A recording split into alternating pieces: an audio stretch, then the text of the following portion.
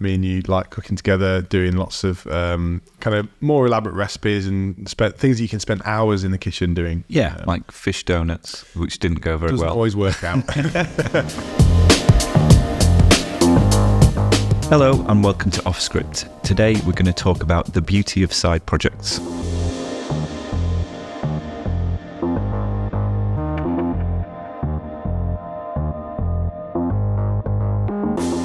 Okay, so I think one of the things that I've been thinking about a lot at the moment is just that sort of importance of side projects and how when you've got really busy time at work, having that sort of side projects, whether it's like during work hours or after hours, having something to focus on that can give you that sort of creative outlet that normally you probably wouldn't get in your day-to-day work. Yeah, I think it's really important because you can make a lot of progress on a side project where you might be feeling frustrated with lengthy approvals, or maybe it's quite tricky to collaborate on the thing that you're trying to get done, especially in leadership position, because it's not you doing the things often. Yes, no. So it can be quite frustrating.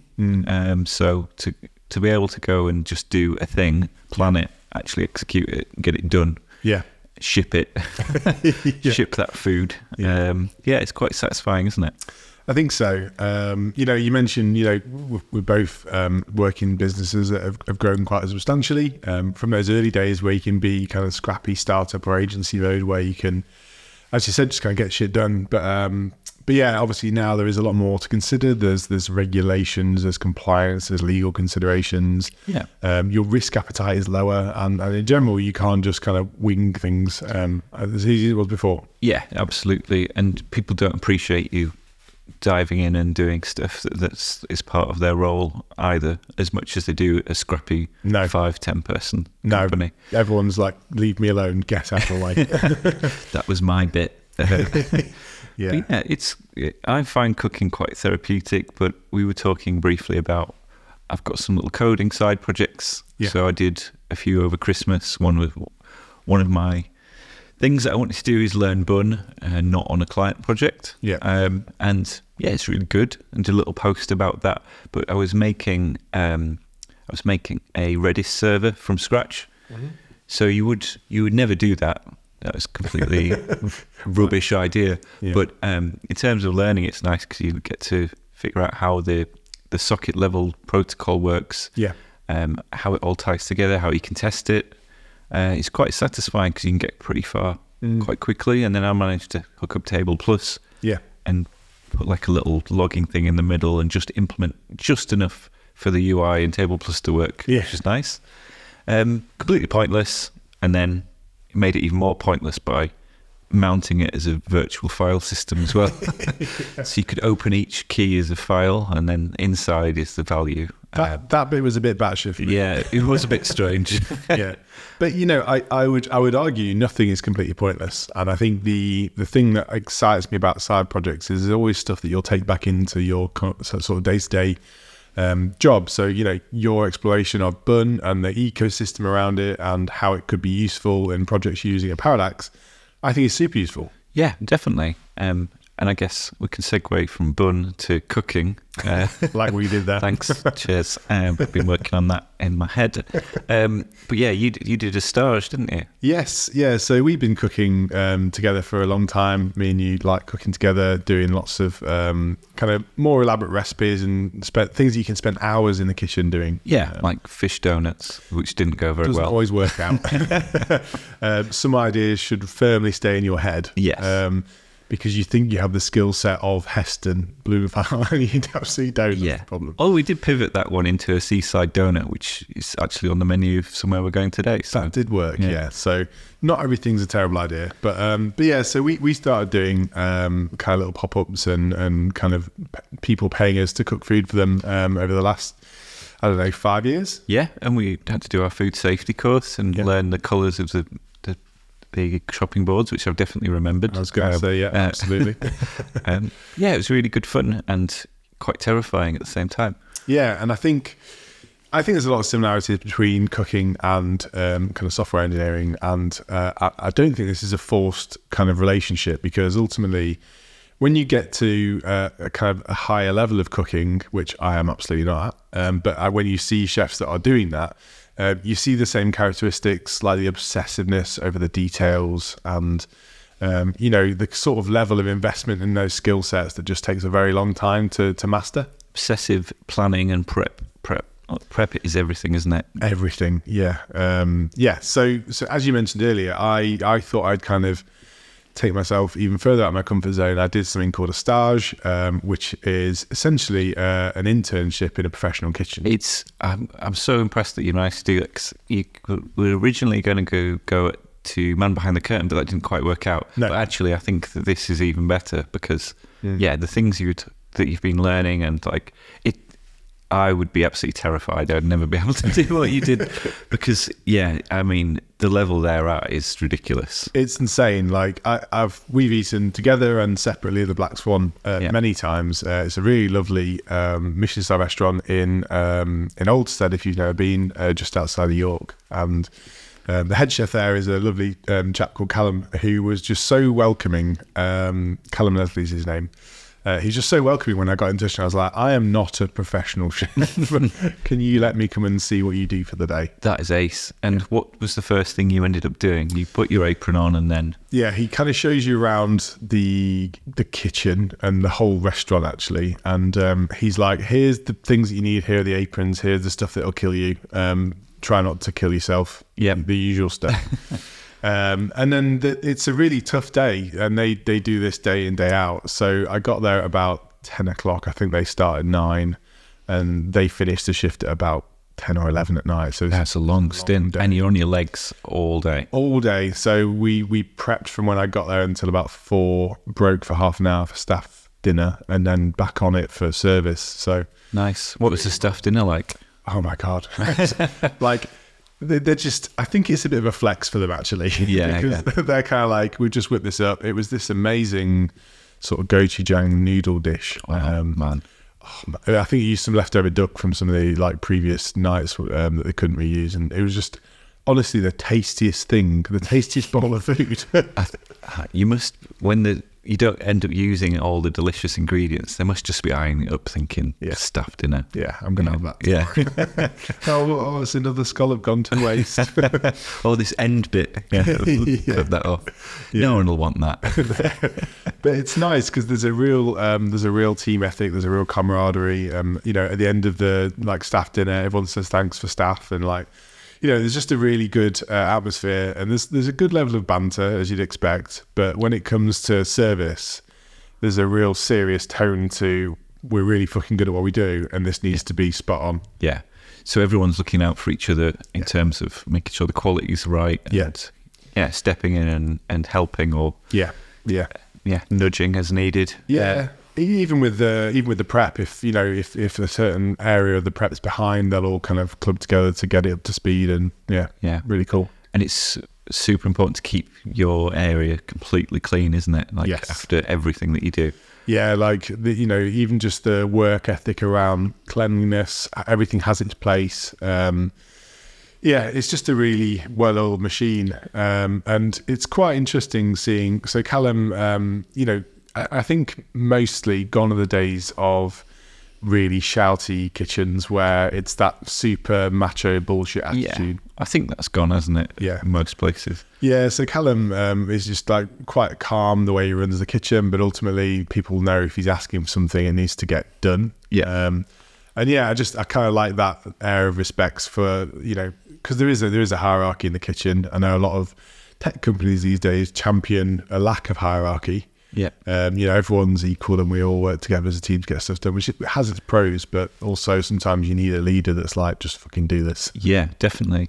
I guess there's going to be in the professional kitchen a mix between sort of the functional day-to-day, like getting the dishes out, and I guess they'll have a more, because they have the sort of seasons, don't they? So they'll have a break and then they'll do more experimental stuff, which would be more like your R&D hack day sort of.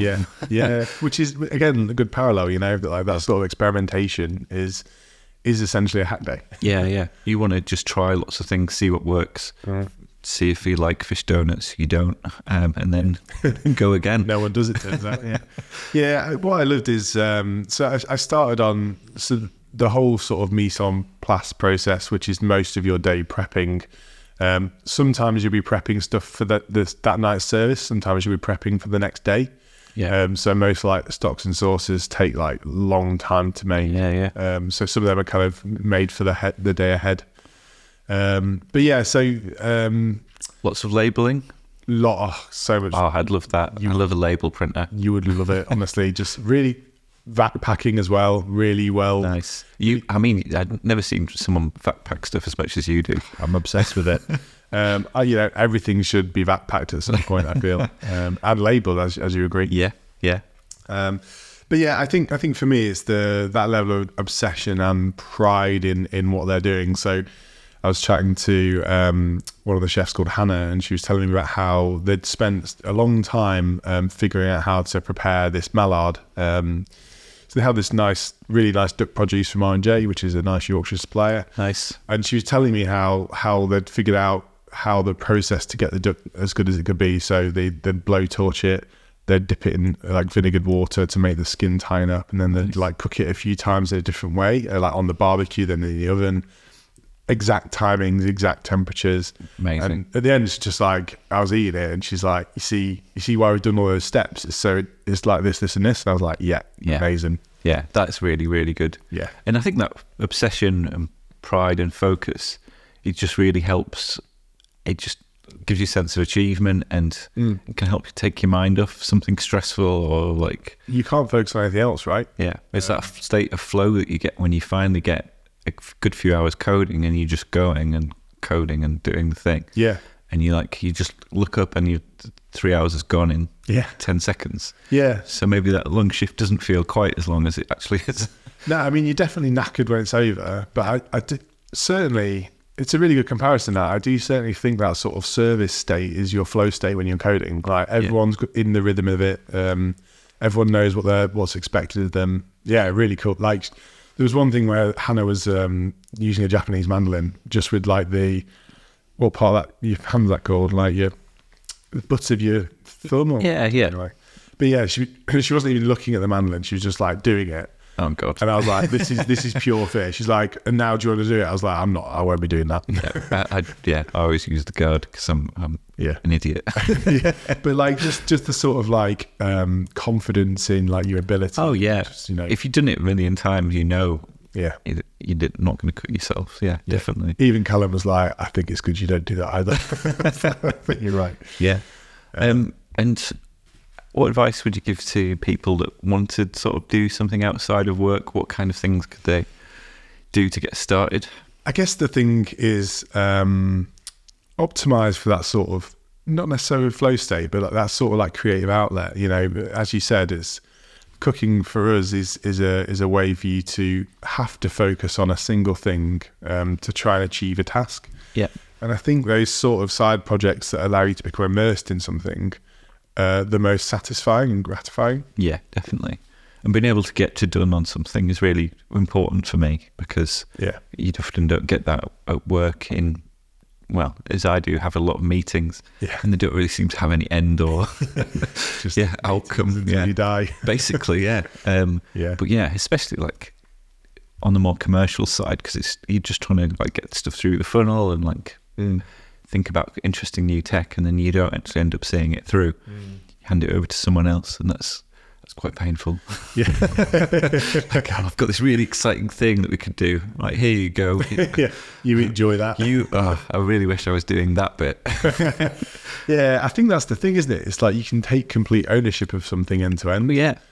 When you work in a bigger company or even just a smaller team, it's hard, but you can't be like, I have a really strong opinion on this bit, but I need to let you own that, and that's really hard. Yeah, definitely. They're very different, aren't they? And because you are your own boss on a side project, it's just, as long as you can try and block out the time. I realise that's not viable for some people, but you can even find, because I started with getting back into using Logic, and I just set myself a goal of 10 minutes a day, even if it's just opening Logic and then being confused, clicking around for a bit and closing it again. It's sometimes that would happen, and then sometimes you're 2 hours in. Yeah. And you just like really getting into playing around with it. So you've got the added benefit of your dad helping to tutor this as well. Yeah, your dad's an absolute musical legend. He is. He's been around a bit, but he's been teaching me synthesizer stuff. So he's got modular synths at home. Yeah, I've been trying to recreate those in soft synths, and amazing. It's been really nice. So we do a weekly Zoom call where we just try and recreate a track, and it's quite nice. That's so cool though, because you're getting a few things ticked at once there. You're getting kind of that relationship with your dad, and then you're also getting that sort of musical fun. Yeah, well, the thing about me and my dad is that we have a good relationship, but it's like typical bloke thing, like like we need to do something in order to interact with each other. Yeah, no eye contact. Yeah, that's it. It's like, look, I never saw him loads when I was growing up because he was always out gigging and stuff, and then it's nice to sort of rekindle that relationship, and it's a nice man thing to organise activity in order to wires and synths and stuff. Let's go look at some wires, and then we don't have to talk about our feelings. But ultimately you'll end up talking about your feelings through wires. Yeah, exactly. Yeah, I love that. Yeah, I think the kind of takeaway for this is just try and actually create some space to take on some of those side projects. It doesn't have to be technical. I was chatting to someone at work who has an art studio. She's actually an amazing artist as well, but she does art in her spare time. And I think that's also just that same thing, that creative outlet, something that's completely different to your day job. Yeah, it's just really nice, isn't it? Yeah. I never really got into arty stuff because I'm really crap at drawing, but I can see that being really therapeutic. Oh yeah, if you could do it, I could see how you'd like look at the end kind of product and be like, that's great, I'm happy with that. The problem I've got is I need to be at least somewhat good at it, otherwise I'll just give it up. Yeah, same. And then I'm going to try to learn skiing, but I've got a feeling this is one of those things that I'm not going to be good at. I think you'll be good at it. I don't know. I fell over this week, so that's the rite of passage for you. I think you'd be okay. Yeah, I have faith. But yeah, I think just put yourself out there. Just go and ask people. If you want to go and learn more about something, go to someone who does that and speak to them about it. Do you think having a successful side project then helps your work day the next day? I think it certainly helps my mood and my mindset for work, because sometimes if you're working on bigger projects, you're not going to have a win every day. Sometimes it'll be slow and it'll be frustrating, and I think getting that satisfaction of completion, or actually just satisfaction of learning something somewhere else, is quite important. Yeah, I think it's also really helped my personal life as well, just in terms of me feeling like I'm getting something that I need. Because it's quite easy to get stuck into a rut and just kind of finish work, sit on the sofa and do nothing. Because I think everybody needs a little bit of different areas of their lives, don't they? Yeah. Just attending. So there's an interesting book called One Thing, and it tries to take you through different areas of your life. So like physical, personal, sort of key relationships, your job, your business, personal finances, all these different areas. And you kind of need to tickle them all, but at different points, and you need to know when to switch from one thing to the other. So I don't think there is such thing as a work-life balance. I think you have to go and attend to the thing that needs the most attention. Yeah. And if that is, let's say this week it is physical and your back's knackered like mine is at the moment. Yeah. So I need to get booked in and do some stretches, get on the mat, and I need to make time for that over everything else. Yeah, I think that prioritization is really important, because work is always going to be demanding, especially if you're in sort of leadership positions or positions where people rely on you for a lot of input or direction. I'm sure they'd like to not rely on you at all, to be honest. But I do think having that prioritization of your health or these side projects that give you that satisfaction is super important. Yeah, definitely. Well, what this book talks about is setting one priority for each of those areas and working on that until it's done. And I think the analogy it used is if you chase two rabbits, you catch neither. And it's just like you can have all these different areas of your life that you need to attend, but if you try and just have one focus area in each, then you're going to do a lot better at being able to switch between them. That's great. Yeah. So you can go, well, my exercise stuff is, I know that I'm going to do something on a Tuesday, a Thursday and a Saturday, and that's non-negotiable. Just do it. Yeah. And it's fine if you miss the odd one. But I think the key is consistency, isn't it? Like, streaks, isn't it? Really, if you think about it, yeah. So with the Logic thing, it's like 10 minutes a day. With your cooking, it's 3-4 times a week, whatever it is. Yeah. It's like you have to have consistency because it can't just be a one-off event. Yeah. Because you are what you do regularly. You're not what you do one-off. Yeah, consistency is such a good point there, and definitely with the trying to focus on one thing. I set loads of goals for this year, and Else was just like, these are all really high.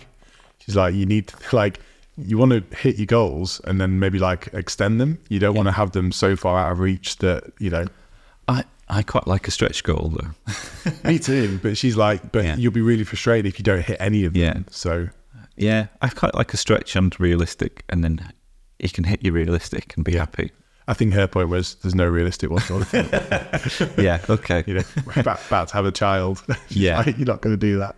Yeah, and I mean, I guess everyone can put realistic ones in there. It might just be like, instead of getting a car into somewhere, changing it out for a walk, or swap a takeaway with cooking something more elaborate, or whatever it is. But yeah, do you know what's good is delivery is so bad at the moment that it's forcing us to cook more. But I'm actually really grateful for that. It can be quicker than waiting for delivery, can't it? Yeah. Oh god, it's 2 hour wait for Nando's the night. I was disgusted on that. When you want a Nando's, you want it then. No, exactly. So my hunger was growing too much. And then you get that hour of hangry arguments. Yeah, just need it to arrive. Yeah. No, I think this is, this has been a really good chat. I think for me, it's just make sure you prioritize those side projects. Make sure you prioritize those things that give you like satisfaction, even if they feel like they're pointless, because they're absolutely not pointless. Yeah, 100%. Awesome. Cool. Last one. Thanks very much, Josh.